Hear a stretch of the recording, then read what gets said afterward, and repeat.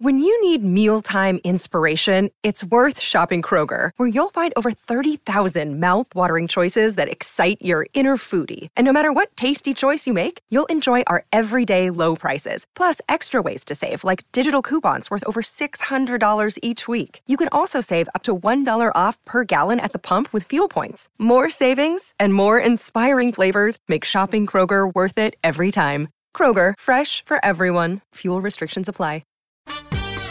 This is the Get Booked podcast, a weekly show for personalized reading recommendations. This is episode 45, and we're recording on September 6th. I'm Amanda Nelson, and I'm here with Rincey Abraham, who is sitting in for Jen Northington, who is on vacation. And we are coming to you from Book Riot. Thank you for joining me.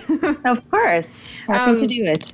So Rincey is, if you guys watch our YouTube channel at all, which is just YouTube/Book Riot Video, then you have seen her every week, every Wednesday. And she also has her own YouTube channel, which is, you please tell them your YouTube channel. Yeah, youtube.com/Rincey Reads. Yes, please. And it's great. And that's where we initially found you in the depths of the internet was BookTube, which is awesome. So thank you so much for joining us. Rincey reads everything.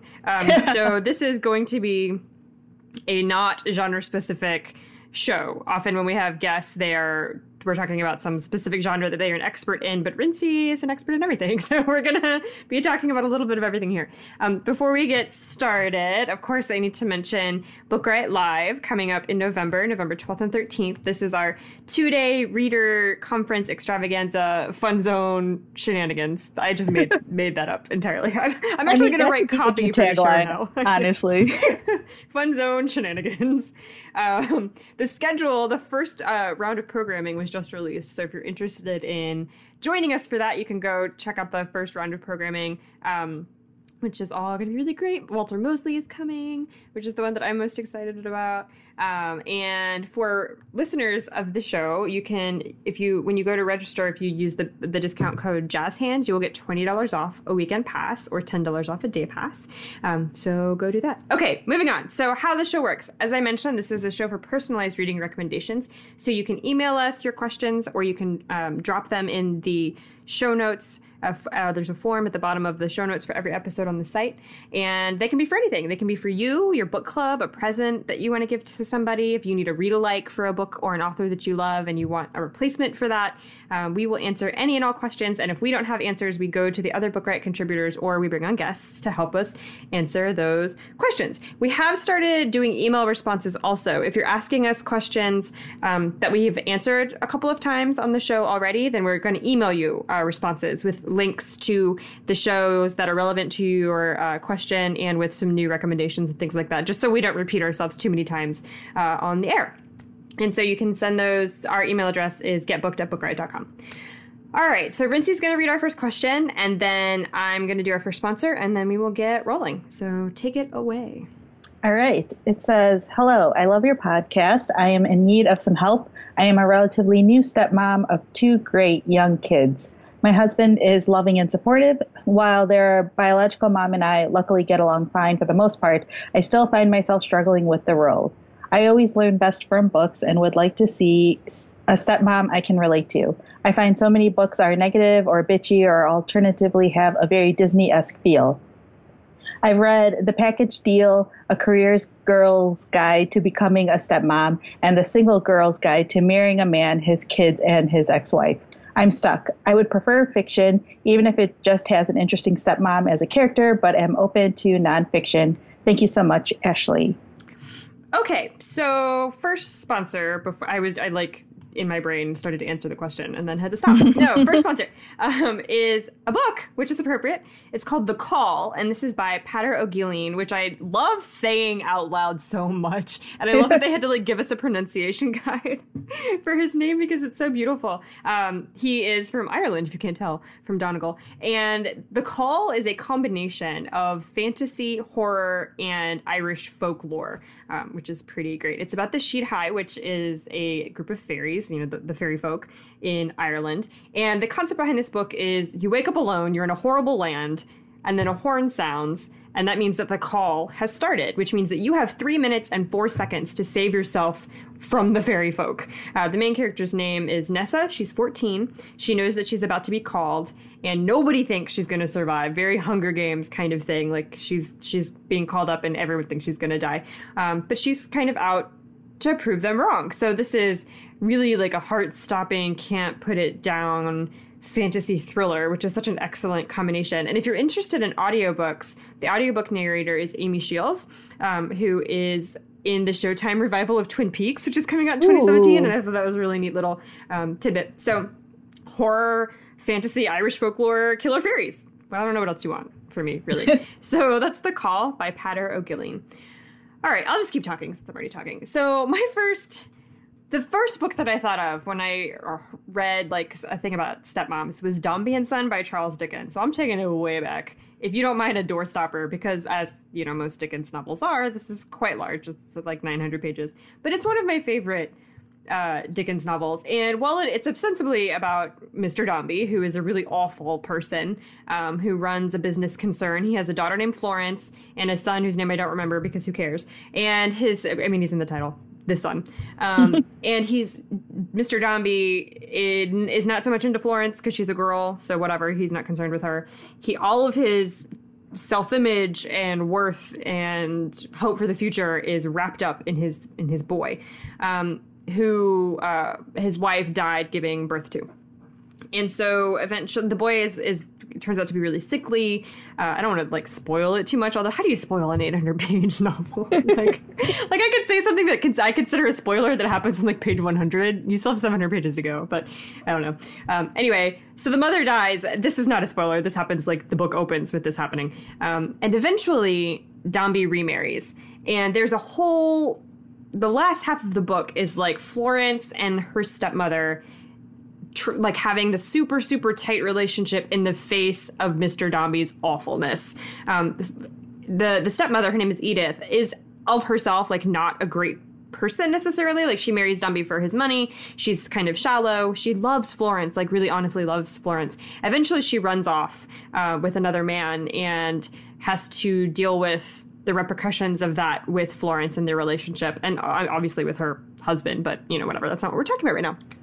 So she's a really human character. She's not mean, and she's certainly not like an evil stepmother figure. She's like a complicated person who genuinely loves her stepchild. So that's Dombey and Son by Charles Dickens. Okay, my first pick is a memoir by Judy Greer called I Don't Know What You Know Me From.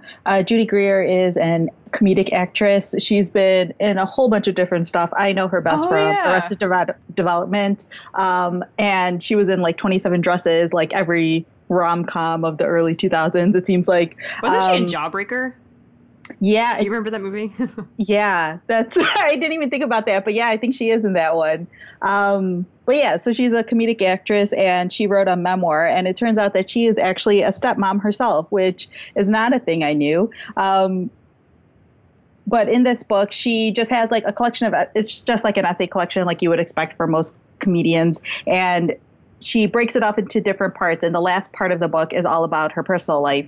And she talks about how she met the man that she's now married to and how she found out that this guy had kids, and then also the experience of sort of taking care of his kids. The book is really short. It's less than 300 pages long.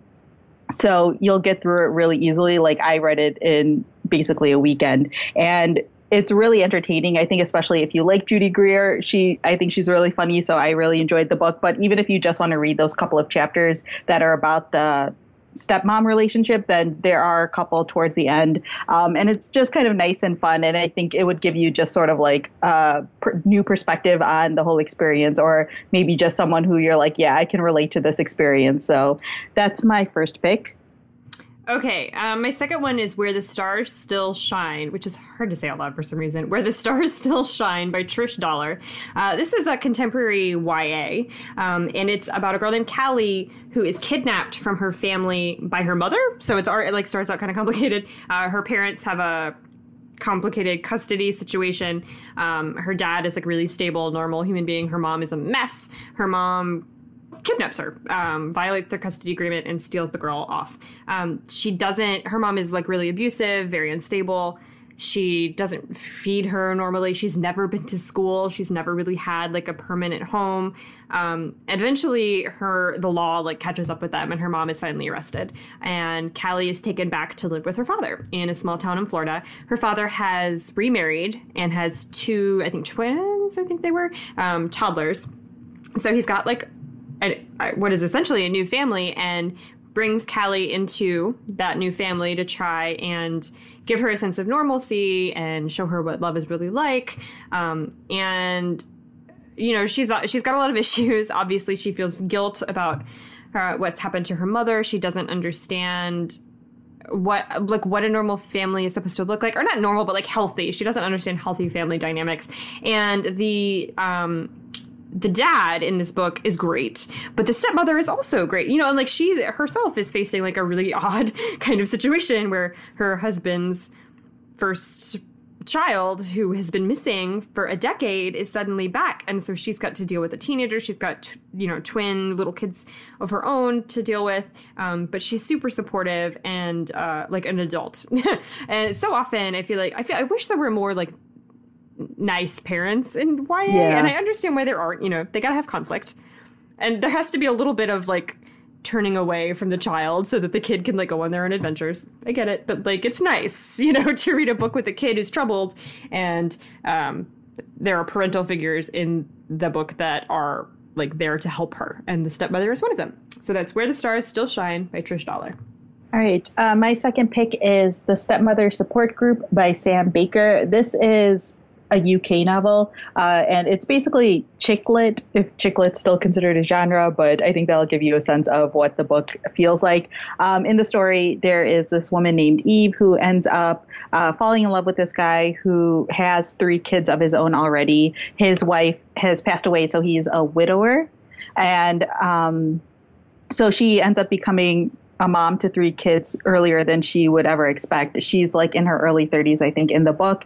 And so she's sort of trying to figure out what it's like to be a mom already, like she's thrown right into it. And she starts to turn to her friends to try to figure out how to handle the situation, but none of her friends are really mothers yet, so they can't really help her out very much. And then her sister recommends that she joins this sort of support group, which is basically the stepmother support group, where it's a bunch of different stepmothers who get together and start talking about the situations that they're facing, all of their different family lives, and just the struggles that they have to deal with adjusting to being a stepmother. And they just form this sort of unlikely friendship, and this group of women who just bond over this specific situation that they've all been put into. And it's just all about these different family situations that I think might be helpful to you, because obviously no stepmother experiences the exact same thing as everyone else. So I think this book might be nice because it'll provide you with a bunch of different perspectives on stepmoms and a bunch of different struggles and just situations that people have to deal with, whether or not you yourself would have to deal with them. But I think that this one would be nice. And also it just is a fun, light read. So it doesn't get too serious or too crazy or anything like that. And I think, like you said, you want a different type of mother to be demonstrated in the books. And so I think this one will be nice because it'll have a whole bunch of different moms for you to sort of look at and learn from. All right. So question 2. This is from Stephanie. She says, I'm traveling to New York from Europe in mid-September and would love a plain read to get me in the NYC mood. I mostly read literary fiction, but I'm very open to suggestions. I've already read the New York trilogy, Cavalier and Clay, and A Little Life, and I loved all of those. Okay, before we get started, I wanted to mention that on the site, we have a post of 100 must-read New York City novels that our contributor Rachel Manuel put together. So I'll leave a link to that in the show notes. So you got 100, like, go to town. But we are obviously going to give you our own recommendations, which I think all 4 are historical fiction, now that I'm looking. Yeah, I think so. Well, they're all from different time periods, so... Oh, wait, maybe not. Whatever. It's fine. These are, all of them capture a specific, like, flavor of New York. So it's all right. It's going to be fine. So my first pick for you is Burn Baby Burn It's by Meg Medina. I love this book so much. It takes place in the 70s, I think in 1977 in the summer, which in New York is kind of a year like burned into the city's memory. It was the year that the Son of Sam serial killer was on the loose, who he was shooting mostly couples who were on dates in their cars, and mostly women with brown hair, like long brown hair, and their dates. And it was a super hot summer, and there was a blackout, like a citywide blackout that resulted in a lot of looting and arson. So it was a really there was a lot of unemployment, just a really difficult summer. In the 70s in New York. And so in this book, the main character's name is Nora. She's 17, about to turn 18 and graduate. She's got a really difficult home life. Her brother is the worst. Like, her brother is violent and selfish and is into drugs and is just like downward spiral. Her mom they're poor. Her mom doesn't speak a lot of English. They're from Cuba, and she doesn't know how to handle Nora's brother. Her dad is out of the picture, doesn't ever really call. Her mom is like, her hours at her job are being cut back, so they're having trouble paying the rent, all of this stuff. And so while this is happening, Nora's trying to figure out what she wants to do with her life, right? She's 17, she's about to graduate. Does she want to go to college? Not really. Like, the only thing she's really good at in school is woodshop class. So, like, what is she supposed to do with that? She meets a really cute guy at work, but can she date him? Because people who look like her who were going on dates are being shot in their cars. So there's a lot going on here. But New York is very definitely like a character in this book. And it's not just like the New York of the difficult year of 1977. It's also like the New York of disco clubs, which is like fun. And I think it's in Queens. I think it takes place in Queens. So if you want to like get out of the Manhattan and like go into some of the boroughs, I think this is a good pick. So that's Burn Baby Burn by Meg Medina. I love that book so much. I know, it's so good. Meg Medina's the best. Meg Medina's coming to Book Riot Live. There it is. Yes. Come see Meg Medina. And she will be on a panel that I'm moderating about historical fiction. All right. My first pick is A Tree Grows in Brooklyn by Betty Smith. There is a chance that this reader has already read this one because it is a modern classic, but on the chance that you haven't, I have to recommend it because it's like one of my all-time favorite books ever. This book takes place in the early 1900s. I believe it takes place from like 1900s-ish to about the 1920s. And you are following this young girl named Francie. She is the daughter of Irish immigrants, and they are just this poor family living in Brooklyn. She's an avid reader, and she's very curious about the world that's around her, much like any young girl growing up in New York City is. She has this father who is very idealistic, but a mother who's very realistic. And she also lives with her aunt, who is very open with men, to say it nicely. So basically, the story just follows her growing up, and it shows a lot about New York City poverty, which is, I don't want to say it's nice because obviously it's not a nice thing, but it's good to see that side of New York City because obviously that is very much a part of New York City. It's also just really heartbreaking and full of a lot of emotion, just watching this young girl grow up in this world and seeing so much potential out there, but also so much not available to her because she is poor. She is the daughter of immigrants. There's so much honesty in this book, but it still has so much heart, and there's so much hope in this book at the same time. It's just so wonderful. I love it so much. I always am recommending this book to people, and this obviously takes place mostly in Brooklyn, which might not be necessarily where you're heading when you're heading to New York City, but I feel like this very much captures early 1900s New York City really, really well, and just shows just how at the turn of the century, the city was really starting to take off and starting to boom, and how these immigrants that were living in New York City were able to sort of make a foot forward and start to progress in society. So that is A Tree Grows in Brooklyn by Betty Smith. So good. Such like a favorite, a perennial favorite. Yeah. I feel like that even if you don't care about New York City, like this is just a book everyone should read. Yeah. All right. So my second pick for you is Rules of Civility by Amor Towles, which I picked this one because it is the best of Edith Wharton and F. Scott Fitzgerald's New York novels, like in one book that is modern. I mean, modern in that it's written by somebody who is still alive. So if you ever wanted to like go to a signing, it's very possible you could still meet this person. But still, go read Edith Wharton and F. Scott Fitzgerald if you feel like it. Anyway, so Rules of Civility takes place in the late 30s in New York City.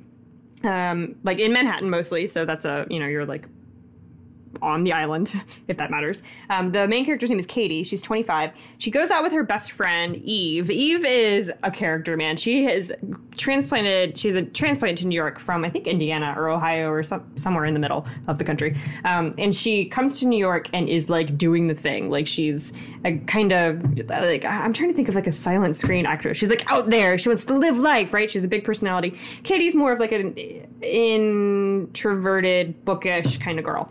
So they go out trying to like stretch their like dollar as far as possible. They're roommates, and so they want to go out and have a good time. They go to a jazz bar because it's 1937, and why not? And they meet a guy named Tinker. That name. They meet a guy named Tinker who's a banker. He's very Gatsby-ish, like handsome, blue eyes, charming, wearing cashmere. And so the three of them hit it off. They start talking, they become friends. It's kind of this weird chance encounter. And then things just sort of like spiral out of control from there. They propel Katie on this like adventure over a year in a very Nick sort of way from Gatsby into like the upper echelons of like wealthy New York elite society. To all these like, parties that she never would have been able to get into because of the people that Tinker knows. And at the same time, this Tinker and Katie are starting to kind of fall for each other. But then there's a car accident. Eve is hurt, and out of guilt, Tinker starts spending more time with her. So there's like this triangle thing happening. But while all of this is going on, and you don't ever really know like who Tinker is and where he comes from and where his money comes from, and so there's a lot of questions about that. But while all of that is happening, you're going all over New York, from like Greenwich Village, where the book opens, to the Upper East Side, as they like travel and have all their misadventures and mayhaps and whatnot. There's actually a lot in the book about like classic New York architecture, about buildings that are still there. So it's a nice fictional guide for that sort of thing if you're interested in buildings. And there's a little bit of mystery in a very Gatsby-ish way of like, who are these people and where did they come from and what's going to happen and all that. So that's Rules of Civility by Amor Towles. All right. My next pick is Let the Great World Spin by Colum McCann. And this one takes place in New York City in 1974. It revolves around this historic moment in New York City history where this man named Philippe Petit, I believe is how you say his name. He's a French high wire artist who basically became famous because he tightrope walked across the two Twin Towers in 1974. Nope. Yeah, right? So this is like an actual thing that happened. You can Google it, and there are like actual videos and documentaries and stuff about this day. So Colum McCann writes this novel sort of circling around this moment. So part of it takes place with like people watching this event happen, but he also follows a whole bunch of other New Yorkers whose lives sort of collide around this moment. So you've got this young Irish monk who sort of is struggling with his own sins as he's like living with prostitutes, and he's like dealing with all of the sort of promiscuity that's surrounding him. There are these group of mothers who gather to talk about their sons who had died in Vietnam. And so they sort of formed this support group, but then they realized that beyond the fact that their sons had all died in war, they don't really have very much in common. And so it's sort of this struggle with them about like, are we actually friends with each other, or do I actually like you, or do I just want to spend time with you because you understand my experience? Then there's this young artist who basically sees this hit and run happen, and then because she's a witness to it, her life basically gets turned upside down. And then the last sort of main character is this 38-year-old woman whose teenage daughter ends up having a kid. So she's basically like a 38-year-old grandmother. And then she decides that she's sort of just sick of it all and doesn't want to deal with her family anymore. And she kind of just leaves. And so the way the book is structured is you are I believe it's every chapter, or maybe it's like every section. I forget exactly how the book is broken up, but you basically switch back and forth between all of these different characters. And then you're also getting information about the tightrope walker as the event is happening. And so eventually they all sort of collide towards Manhattan to the Twin Towers, and you see how all of them sort of intersect with each other. It's really great. I kind of like the fact that Colin McCann is able to take all these different perspectives on New York City life, from the very low class people to the very high class people. And you can see a little bit of everything happening here. Even though it does take place in 1974, it doesn't really feel very like historical. Like it feels like it could have very much happened like 10 years ago or something like that. So I feel like this one would very much get you in the New York City mood, even if it does make you, I feel like it's always just a little bit sad whenever you're reading things that surround the Twin Towers. But other than that, I feel like it's a really great New York City novel. So that's Let the Great World Spin by Colin McCann. All right. It's still you. You're reading the next question. All right. So the next question is from Mona. And it says, I'm writing in to request biographies of people of color that are off the beaten path. I am participating in the Read Harder Challenge, and the Read a Biography task has been the most difficult for me personally. I am currently listening to The Black Count by Tom Rees, I believe that's how you say his name, on audio, and am really struggling with the military stuff. Thus, I'm on a hunt for something else that will hook me. I'd like to read about people of color that should be more famous than they actually are. Brownie points if you can recommend biographies of people from Africa, Asia, South America, or the Middle East, as I've been trying to expand the borders of my reading beyond the U.S. and Europe. Lastly, I'd love to receive recommendations by September 30th, so that I can request them from the library and still have them before the year's over. Hope this isn't too difficult. Also, thanks for doing the show every week. It's one of my all-time favorite podcasts, and I love listening. You're welcome. It's not too difficult. Nothing is too difficult for it. No, that's not true. Some of these questions, I'm like, I have no idea. Yeah, like some of them required some digging. Yeah. Researching for the show is always an adventure. Okay, so my first one is maybe, now that I'm thinking about it, it's kind of a cheat, but whatever. It's Sophia by Anita Anand. And this is, it's about Sophia Duleep Singh, who was born in India, so I don't feel like I'm cheating, but grew up in the UK and was a goddaughter of Queen Victoria. So, rewind. She's Indian royalty. Her father was the Maharaja Duleep Singh. He was an heir to the Kingdom of the Sikhs in India. And then it was, obviously plundered by the British, as many things were. And her family is exiled to England. And so her father is given an estate in Suffolk that he transforms into a Mughal palace, stocks it with all these exotic birds and leopards and all of these animals. And Sophia herself and her, I think 4 or 5, I don't remember, siblings are raised as aristocratic English people. They're presented at court. Queen Victoria is their godmother.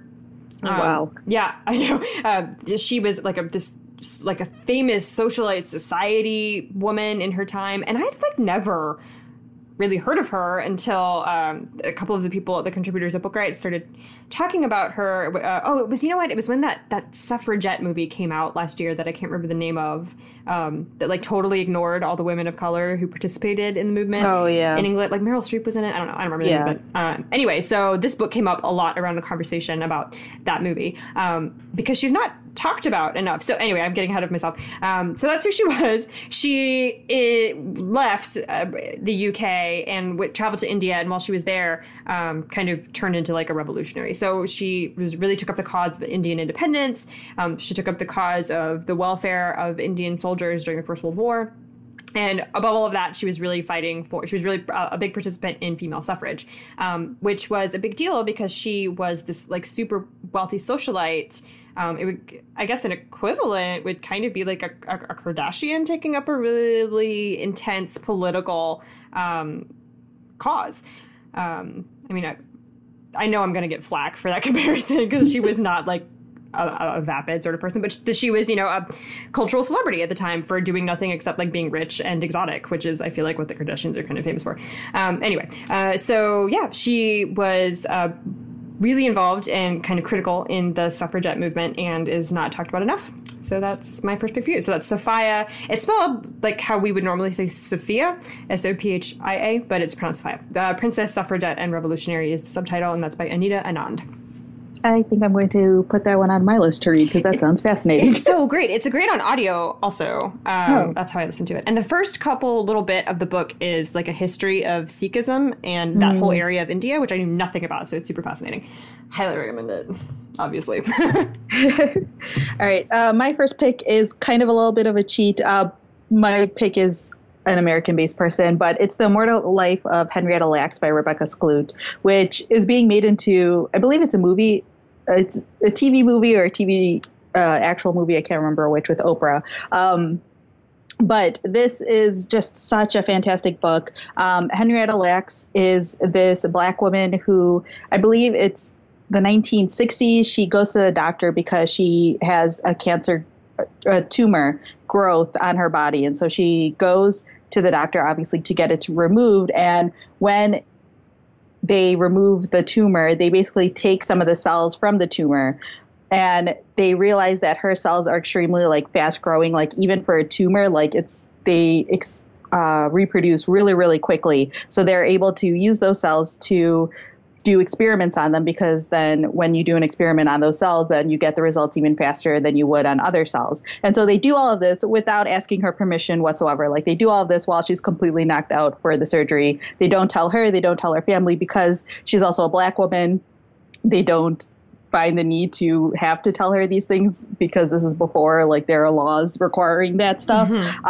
So the doctors take her cells, and then it basically turns out that these cells are like medical miracles, and they get used now constantly all the time. Like, they're still being used to this day. Like, I don't know how, like, they're basically still her cells that have reproduced. They still use them to this day in various science experiments. If you read like science books, you'll see references to HeLa cells. And back before this book was published, it wasn't even really known what HeLa stand for. Like, they were like, oh, it's like based on the person that they took them from. But no one actually knew who Henrietta Lacks was. Her own family didn't know until Rebecca Skloot contacted them to let them know that, you know, your mother's cells or your grandmother's cells are being used in all these science experiments. It has led to like some pharmaceutical like discoveries. And, you know, if Henrietta Lacks had known or, you know, been involved in this, it's possible that their family would have gotten like millions, if not billions of dollars from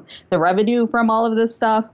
So Rebecca Skloot is an investigative journalist. And so she writes about the history of the HeLa cells, as well as the history of this family, as well as what's currently happening with the family. So it is a bit of a biography of Henrietta Lacks and their entire family, but it's also about the HeLa cells and about the whole science and medical industry and just how this horrible thing happened to this woman. And people took her cells without her consent or knowledge, and no one has even tried to fix it or write it or do anything about it until recently. Like, I feel like up until like the last couple of years, even, Rebecca Skloot has been fighting for this family to get some sort of like compensation or some sort of just even acknowledgement from the medical industry to be able to say that, hey, we took this person's cells, and like they haven't gotten anything really from it.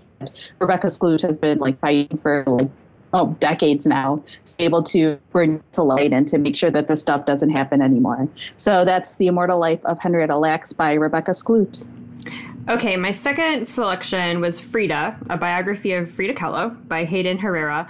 If you have maybe seen the movie version of this book with Salma Hayek, this is the biography that movie adaptation is based on. So obviously, this is a biography of Frida Kahlo, who was a Mexican painter during the early 20th century. And she was one of the most original and vibrant painters. I think she's commonly considered a surrealist. And she was married to Diego Rivera, who is in of himself a famous muralist from Mexico. But her life is just so fascinating. And she's famous. Like, I know you're asking for people who should be more famous than they are. And Frida Kahlo is famous, but Frida Kahlo should be more famous than Frida Kahlo is right now, in my personal opinion. So she grew up near Mexico City during the Mexico Revolution. When she was 18, she was in a bus accident that left her crippled and unable to have kids, which was a big thing that informed a lot of her art later. Both of those things, her physical problems and her inability to have children. He was cheating on her constantly. He slept with her sister at one point. Frida herself had a couple of affairs, one of which was with Leon Trotsky, which I just think is the most amazing thing ever. What? I did not know that. It is so great. And like this, Salma Hayek does such an amazing job in the movie. Like her scenes with the guy who plays Leon Trotsky, they're so good. So obviously she had some ties to the Communist Party. She also was really interested in traditional Mexican culture and indigenous folklore. And that informs a lot of her art and the way that she dressed. Most of her art is, I think almost all of it, is self-portraiture, like really surrealist or dreamlike self-portraiture, which is, for a woman, like a female artist at the time that she was living, was just a revolutionary political statement. So her life is fascinating. Her art is amazing. She was just, I love her so much. So that's Frida, a biography of Frida Kahlo by Hayden Herrera. All right. My second pick is Ida, A Sword Among Lions by Paula J. Giddens. This is a biography on Ida B. Wells, who is this Black journalist from the early 1900s. I feel like she should be bigger than she is. I grew up in Chicago, and I was also a journalism major, so I know a lot about Ida B. Wells, but I feel like outside of that circle, it's harder to find people who actually know a lot about what she's done. Ida B. Wells was born to slave parents in Mississippi. She was born in about, I want to say, the 1860s. And then, the Civil War happens and they're all emancipated. But then her parents passed away. And so it's just her and her siblings. And at that point, Ida B. Wells is 16 years old. And so they were going to basically split up all the siblings to various relatives around the country. And Ida B. Wells was going to be left on her own. They said she was old enough, she could basically just get a job and take care of herself. And so instead she decides to convince all of them to let her take all of her siblings. And so she becomes a teacher in, I believe, Tennessee, and takes care of all of her siblings until they're fully grown. And she's doing all of this as a 16-year-old. And then she grows up and she starts to become an activist. She's probably most well known for the writings that she did about the lynchings that were happening throughout the South to Black people. She started to do all of this research along with the Chicago Tribune to sort of document all the lynchings that were happening in the South and sort of the reasons that were given for the lynchings. And they started to show evidence of the fact that people were basically just killing Black people because they wanted to kill Black people and not because they had substantial evidence behind it. And just imagine all of this happening in about the 1920s, 1930s. And it's not only coming from a Black person, but it's coming from a Black woman. So she's sort of revolutionary in that amazing way. But she was also part of the suffragette movement. She worked with several notable women's organizations, especially here in Chicago. She eventually moved to Chicago after she married her husband. And they basically just worked and traveled around the country trying to bring awareness to various women's rights movements, as well as the Black movement and civil rights movement. All of that was happening. So I feel like Ida B. Wells is just an amazing human being. And I feel like more people should read about her and learn about her. But the biography by Paula Giddens is really fantastic because it's really readable. And she also provides a lot of context for what was happening in the United States, along with what Ida B. Wells was doing. And there's also blurbs on the book, which I didn't realize until I picked it up. There's blurbs from Toni Morrison and Maya Angelou. So I feel like that in and of itself should just make you want to pick up the book. So that's Ida, A Sword Among Lions by Paula Giddens. Alrighty, I think it's my turn. Yes, okay, so question 4. This is from Erin. She says, I have devoured all of Jane Austen's novels and have recently discovered Amanda Grange, who rewrites Austen's novels from a different character's perspective. Can you recommend other novels that are well-known stories told from another character's point of view? I'll just keep going because I'm already talking. So my first one for you, since you mentioned specifically the Austen retellings, is Longbourn by Joe Baker. This is a retelling of Pride and Prejudice from the point of view of the servants. So if you are into like upstairs, downstairs, this is the downstairs version of Pride and Prejudice. So the main characters are, well, the main character rather is Sarah. She's an orphan. She's been living with the Bennets since she was, I don't remember how old, young. She's their essentially chambermaid. She, does their laundry, empties the chamber pots, that sort of thing. And so it's the peripheral story of Pride and Prejudice and what makes that story possible, like the people who would need to exist and who did exist in that time period, to make it possible for a family to not really work ever and to like traipse about the countryside falling in love with each other. So like who was responsible for washing Lizzie's dress after she walked all of that time, to go find her sister when she was at, I don't remember the name of the other house, but whatever. And so like the other character, if you're looking for, more of Mr. Darcy or whatever, that's like not really what's happening here. Although, is it Wickham, the guy from Pride and Prejudice who's sort of awful? Yeah. Yeah. Okay. Mr. Wickham does make a couple of appearances in the books in this book because he is predictably trying to sleep with like one of the servants. But also if you're at all like, how they mention like with Wickham, how the soldiers come to town during the Napoleonic Wars, but it's never like Austen is not at all interested in talking about war. So you don't go into any detail about why they're there or like where they're going. There's a little bit more of that here. So, the book centers around Sarah, who's the orphaned housemaid, and then a new, what did they call them? Guy servant. I don't remember the term, who is hired to work for them. And he's got like secrets. So yay, secrets, which is very Austenish. So that's Longbourn by Joe Baker, retelling Pride and Prejudice. All right. My first one is a pretty well-known one. It's White Sargasso Sea. This is basically a prequel to Jane Eyre. And if you said you liked Austen novels, if you haven't read Jane Eyre yet, you must. Such a great book. So this one, I don't know if spoilers for Jane Eyre are a thing anymore, but basically, I think 200 years is like good. Yeah, okay, that's what I'm figuring too. So in Jane Eyre, there is this character. It's Mr. Rochester's wife, and you don't see very much of her in the actual novel of Jane Eyre. And so in White Sargasso Sea, you get basically an entire prequel about her life prior to marrying Mr. Rochester and sort of how they meet and things like that. So you get to see the character's name is Antoinette. She is a Creole heiress, and she's basically like relocated to England, and you get to see everything sort of from her point of view. This book is really fantastic because it takes sort of this like feminist bend on the mad woman in the attic trope that Bronte sets up. And you get to see a lot about the ethnic inequalities that are happening in the time period, which is, again, something that is not really discussed very much in Jane Eyre. And you get to see sort of the power dynamics that are happening between Mr. Rochester and his wife, and just sort of the patriarchal setup of this whole marriage and just how someone would end up getting locked in an attic.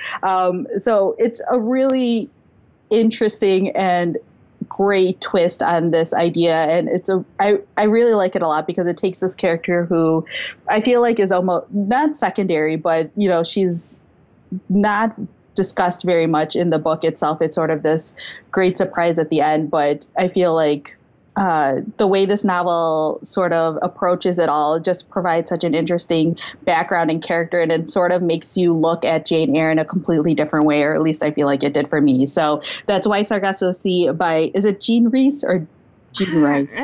I have no idea. I'm just going to go with Jean Rice. Okay. I don't know. That sounds right. Sure. Okay, my second one is Tiger Lily by Jodi Lynn Anderson. This is a young adult retelling of Peter Pan, obviously, from the perspective of Tiger Lily. Actually, it's from the perspective of Tinkerbell. Like, Tinkerbell is our narrator, but it's the story of Tiger Lily. So I don't have to explain Peter Pan to you, right? Like, you've all seen the movie. If you haven't read the book, you've at least seen the Disney movie, which is my favorite Disney movie. Despite the fact that it's like excruciatingly problematic, but then like so are all of them. All the Disney movies are problematic. So your fave is problematic. So this is a savage and like tough, very gritty and dark retelling of this story. So most of the magic is removed from the book. I mean, despite the fact that like Tinkerbell existed as a fairy, but like there's very little second star to the right straight on till morning stuff. Like the Neverland is an island that's kind of real, like it exists rooted kind of in the real world. Hook is like an actual pirate who has landed there, searching for a way to stay forever young, that kind of thing. So Tiger Lily is 15. She lives with her tribe in Neverland, and her tribe believes her to be cursed. So she's already kind of an outcast. And then in order to not tame her, but like solve the problem, what do you do with a problem like Tiger Lily kind of a thing? They decide to marry her off to a guy who from her tribe who is awful and like mistreats her at every turn. His mother is abusive to Tiger Lily. And so she spends most of her time away. And in her adventures traipsing about the island, she encounters Peter Pan, who she like immediately feels a connection with because they're both outcasts. They're both lonely, like desperately lonely. And while all of this is happening, a ship of what they call Englanders, which is obviously supposed to be like, you know, people from England, British or missionaries, has crashed into the island, marooned. Shipwrecked is the word I'm looking for. Most of them have died. Tiger Lily saves one of them, and then as he's recovering in her, in the comfort and care of her tribe, he reveals himself to be like very colonialist. So he tells Tiger Lily's guardian, the person who raised her, who is, I suppose is some sort of, I don't even know how I would put it, he's trans. Like he dresses like a woman, and he grows his hair very long, and his tribe accepts him completely for that, and considers him to be, you know, like a wise person. But this like white man who has landed in the middle of their tribe shames him for it and tries to change him, and then goes about like evangelizing his God to these people. So that's like that very dark thing is happening. And at the same time, Wendy arrives on the island and starts to take some of the attention of Peter away from Tiger Lily. And that is such an interesting dynamic because Tiger Lily in this book is like tough. You know, she doesn't need help from anyone. She's very capable and competent. And then Wendy arrives and is this like very sweet, helpless, needs constant attention and constant help, pretends to be stupid even when she's not, kind of a thing. And that's the thing that Peter likes. And it's a really interesting look at like the performative things that girls do, because we're told that's what men want. Anyway, there's a lot going on in this book. So it's Tiger Lily by Jodi Lynn Anderson. It's a dark and gritty and really great, I think, retelling of Peter Pan. All right. My next one is Wicked by Gregory Maguire. This is probably best well known now because it was made into a musical, and it's a really fantastic musical, but the book is really different. It still follows the same idea where you are following this young witch named Elphaba who is very awkward and misunderstood and green-skinned, who ends up becoming the Wicked Witch of the West. And you still have all of these other great characters like Glinda the Good Witch shows up eventually and things like that. But like the actual Wizard of Oz books, this one is a lot more political, a lot more social, and it has a lot of like social justice and ethical commentary happening throughout the book. This one is also really, really dense, so don't go into it expecting the musical or something light and fun like the musical, because it's definitely not. So in Wicked, it's basically a prequel to The Wizard of Oz, and it shows Elphaba growing up and becoming the Wicked Witch of the West, sort of the things that have happened to her growing up that would make her sort of quote-unquote wicked. There is a whole lot happening with Elphaba, just sort of coming of age novel sort of thing, where Elphaba is just sort of this awkward teenager. She doesn't really know where she fits in or where she belongs because she has green skin, so no one really wants to talk to her or hang out with her. She ends up becoming like an animal rights activist basically in this book, which I don't think is a plot point in the musical. I saw the musical a really long time ago, so I don't know if that's for sure. But she has a lot of sort of compassion for animals, which is really interesting if you think about The Wizard of Oz and the fact that she has like flying monkeys who are her like soldiers. But there's just a lot of really interesting commentary in here about sort of the idea of what's considered good and evil. because obviously when Elphaba is growing up, she's not wicked yet, hence the whole title. And this is actually like an entire series of books. There's 4 of them out there, and the second one comes from the point of view of a potential son of Elphaba. There's one that's actually from the Cowardly Lion's point of view called A Lion Among Men, which actually might be really interesting if you are a fan of The Wizard of Oz. In this series, the Cowardly Lion basically worked with Elphaba when she was a lot younger, and I think a lot of that like animal rights activism stuff sort of comes into play, and so it's about sort of his conflict about, taking the side with Dorothy, even though in these novels, Dorothy isn't really a great person. So if you haven't read the Wicked series yet, it might be something you're interested in. It's not like the musical at all. So again, it's a lot darker and it's a lot denser. So just know that going into it. But I still think it was a pretty good read. So that's Wicked by Gregory Maguire. Okay, before we move on to the next question, we're going to do our second sponsor, which I'm excited about. It's The Unseen World by Liz Moore, who wrote Heft, which is probably a book that you're familiar with. It was longlisted for the International IMPAC Dublin Literary Award and was a big bestseller. Anyway, so her next book, The Unseen World, is our second sponsor. It's set in the 80s in Boston, and it's kind of a little bit about the beginning of the internet. The main character's name is Ada. She's being raised by her father, who's like this brilliant person who directs a computer science lab and is completely socially inept. He homeschools her. She goes to work with him every day. By the time she's 12, she's obviously turning into like a really socially inept computer prodigy. And then her father starts to show early signs of Alzheimer's. And as his memory deteriorates, she starts to realize that he is not who she thought he was. And so she starts to wonder about his life before she was born, about her mom, all of that sort of thing. And it seems that she's probably never going to get answers to that. And then she realizes that the software program that he's designed called Elixir, it might actually be the thing that has hints about her past and her father and the truth about who he is and where he's from. So if you are at all interested in like the internet, computers, secrets, mysteries, growing up with awkward parents, being awkward yourself, being kind of a genius, like there's so much covered in this book, and very page-turnery, heart-stopping conclusion, that kind of thing. And in the 80s in Boston, I feel like that's such an interesting... I've never read a book set in the 80s in Boston that isn't, or in the 80s at all, that isn't about, like, basically, fetishizing the 80s and in, like, some sort of weird nostalgia sort of way. But this isn't like that at all. This is just set there for the historical context. So do check that out. That's The Unseen World by Liz Moore. And thank you for sponsoring the show. All right, question 5. All right. This one comes from Nicole, and it says, recently I had to take my grandma in for wrist surgery, which was 6 hours of hanging around the hospital, followed by staying with her for 24 hours. Needless to say, this made for a lot of reading time, but also a lot of anxiety time. I spent a few hours reading the thriller Night Film by Marisha Pessl and thought that was a good choice as it kept my mind busy with the story.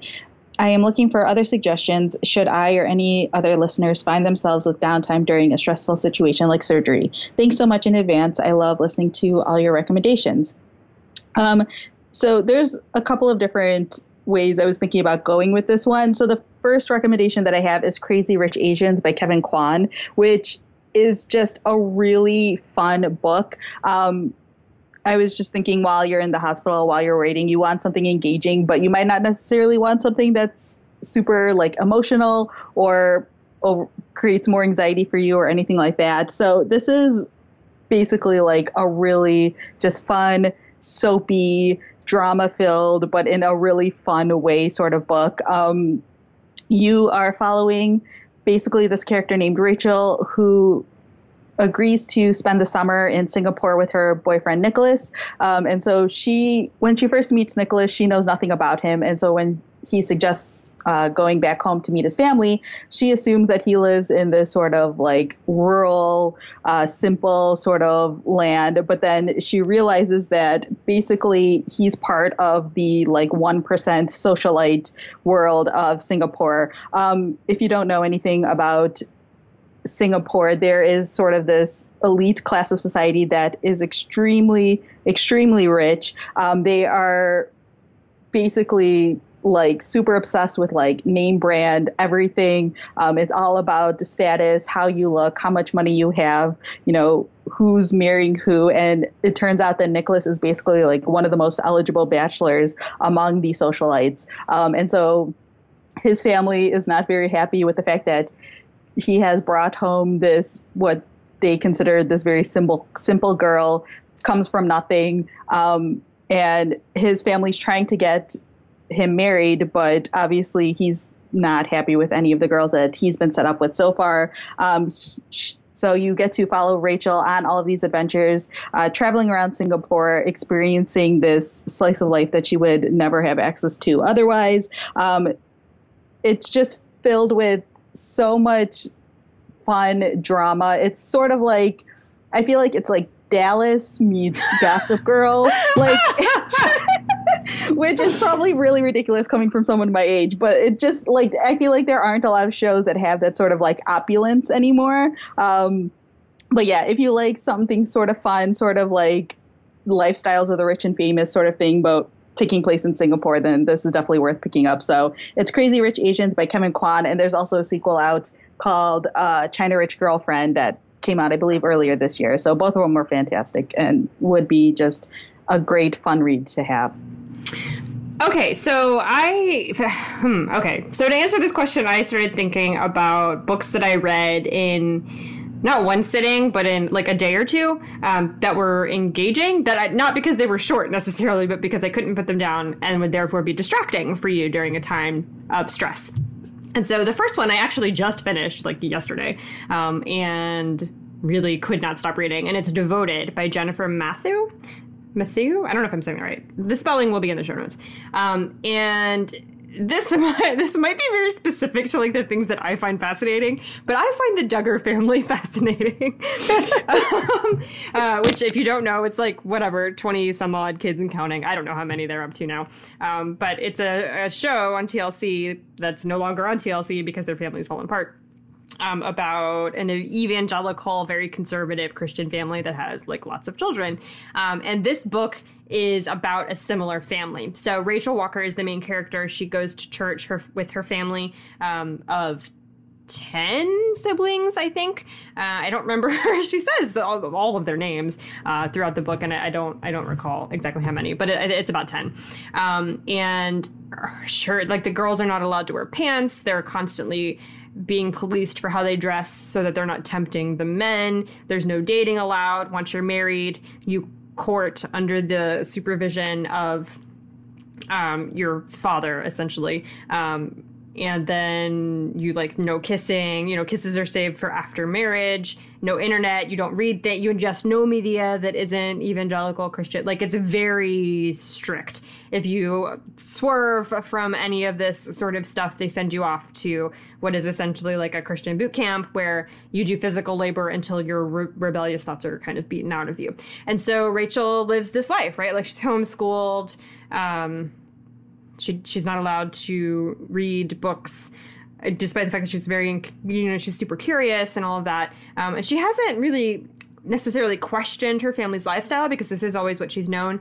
But then one day she hears in church that a girl that she knew growing up from her church who ran off and left and was therefore disowned by her family is back in town. And just out of a random curiosity, she looks her up online because her family has a computer for her father to do his business stuff. And so she looks her up online one night when all of her family is asleep and starts reading her blog. And it's this girl's blog about how she escaped this kind of cult of repressive misogyny and patriarchy to go live her own life. And so Rachel does that. She's caught using the internet, and her family wants to send her off to this boot camp, and she flees. And so you follow her through that situation, trying to navigate, does she still believe in God, even though what she's been taught about God is so ridiculous? And can she still love her family, even though her family has completely rejected her? And like, she doesn't know how to do the simplest thing. She doesn't know how to not pump gas, but she doesn't know how to like use a cell phone. She doesn't know how to sign up for school. She doesn't know how to get a job. Like she doesn't know how to do any of that. And so she has to kind of figure that out. And like reading her struggles, not necessarily her struggles, but like you root for her so hard. And if you've ever watched an episode of 20 whatever Kids and Counting and like just rooted for those girls and like waited for someone to go rescue them from this ridiculous life that their parents are forcing them into. Then this is like, I just could not stop reading it. Like I wanted so much for her to get out and to make a success of herself. And so, yeah, like it's not a thriller, but it kind of is because it's like heart pounding. You can't put it down until you figure out what happens to her. So that's Devoted by Jennifer Matthew. I don't know if I'm saying that right. Sorry.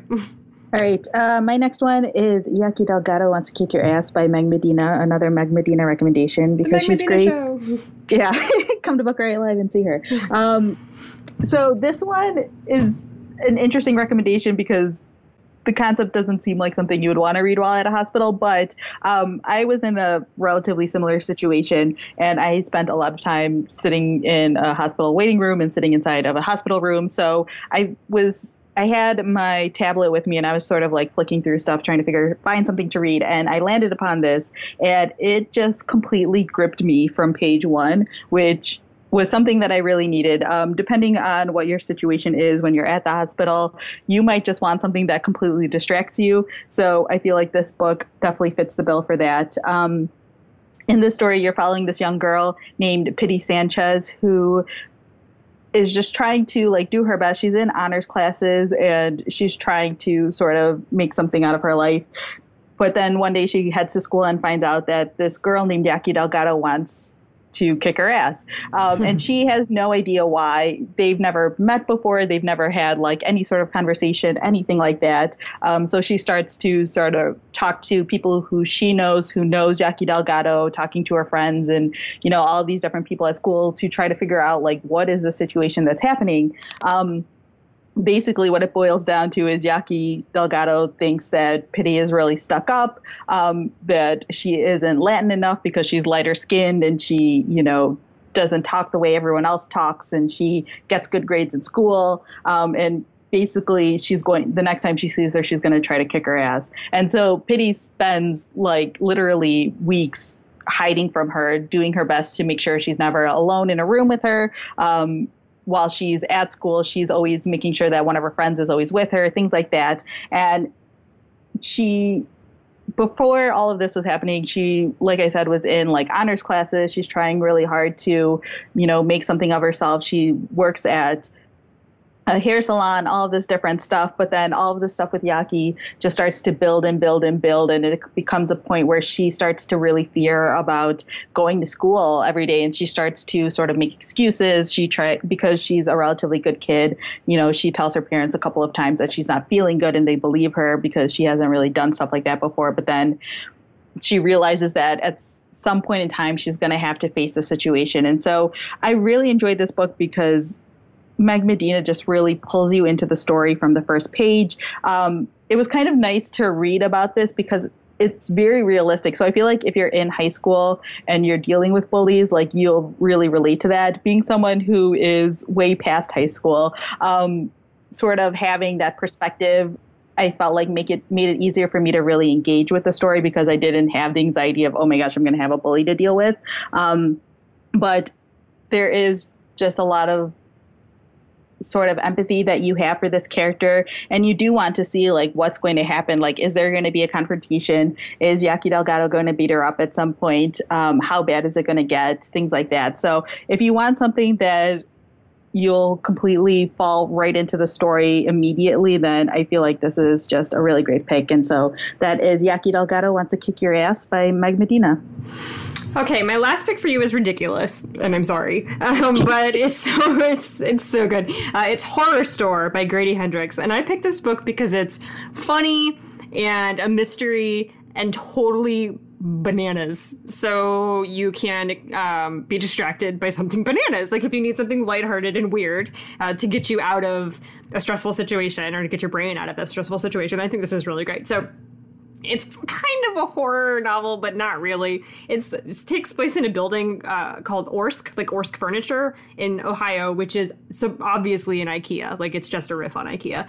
And every morning the employees come and the place is trashed. Like people have shattered all the water goblets and all of the, IKEA put together yourself wardrobes are ripped apart and all of that. And so to kind of like unravel the mystery of like, are there homeless people living in here at night? Like what's happening? 3 employees volunteer to stay overnight, to like work an overnight shift and to patrol the showroom and to see what's going on because the security cameras aren't capturing anything. So it's basically a haunted house story, right? But it's told in like an IKEA catalog. Like the book itself is packaged like an IKEA catalog. So when you open it and you know, there's obviously like words on it, but there's also illustrations of pieces of furniture that you put together with like the instructions. You know how IKEA has that like weird pencil figure like putting together. That weird like unisex person that like that looks like kind of the Stay Puft Marshmallow Man putting together it's stuff like that, except like the Stay Puft Marshmallow Man is putting together like torture chambers and you know I don't remember what they call the Iron Maidens and stuff like that. So it's redonk. But I read it in a sitting because you want to know, like, what is the deal with this haunted IKEA? And what happens to the people? You get kind of attached to the employees who volunteer to figure out what's going on because, like, these poor retail workers are, like, now their lives are in danger. And just, like, the silly, fun novelty of reading a horror novel in an IKEA catalog is great. Like, it's just great. So that's Horror Store by Grady Hendrix. And that is our show. Yay. Jazz hands. So thank you so much for listening. Please go rate us on iTunes, leave a review. You can find us on social media. I'm Amanda Nelson, and Rincey is, I don't have your handle memorized. Oh, I'm at Rincey A. Well, there you go. Your name. Thank you so much to our sponsors, The Call and The Unseen World, and we will talk to y'all next week.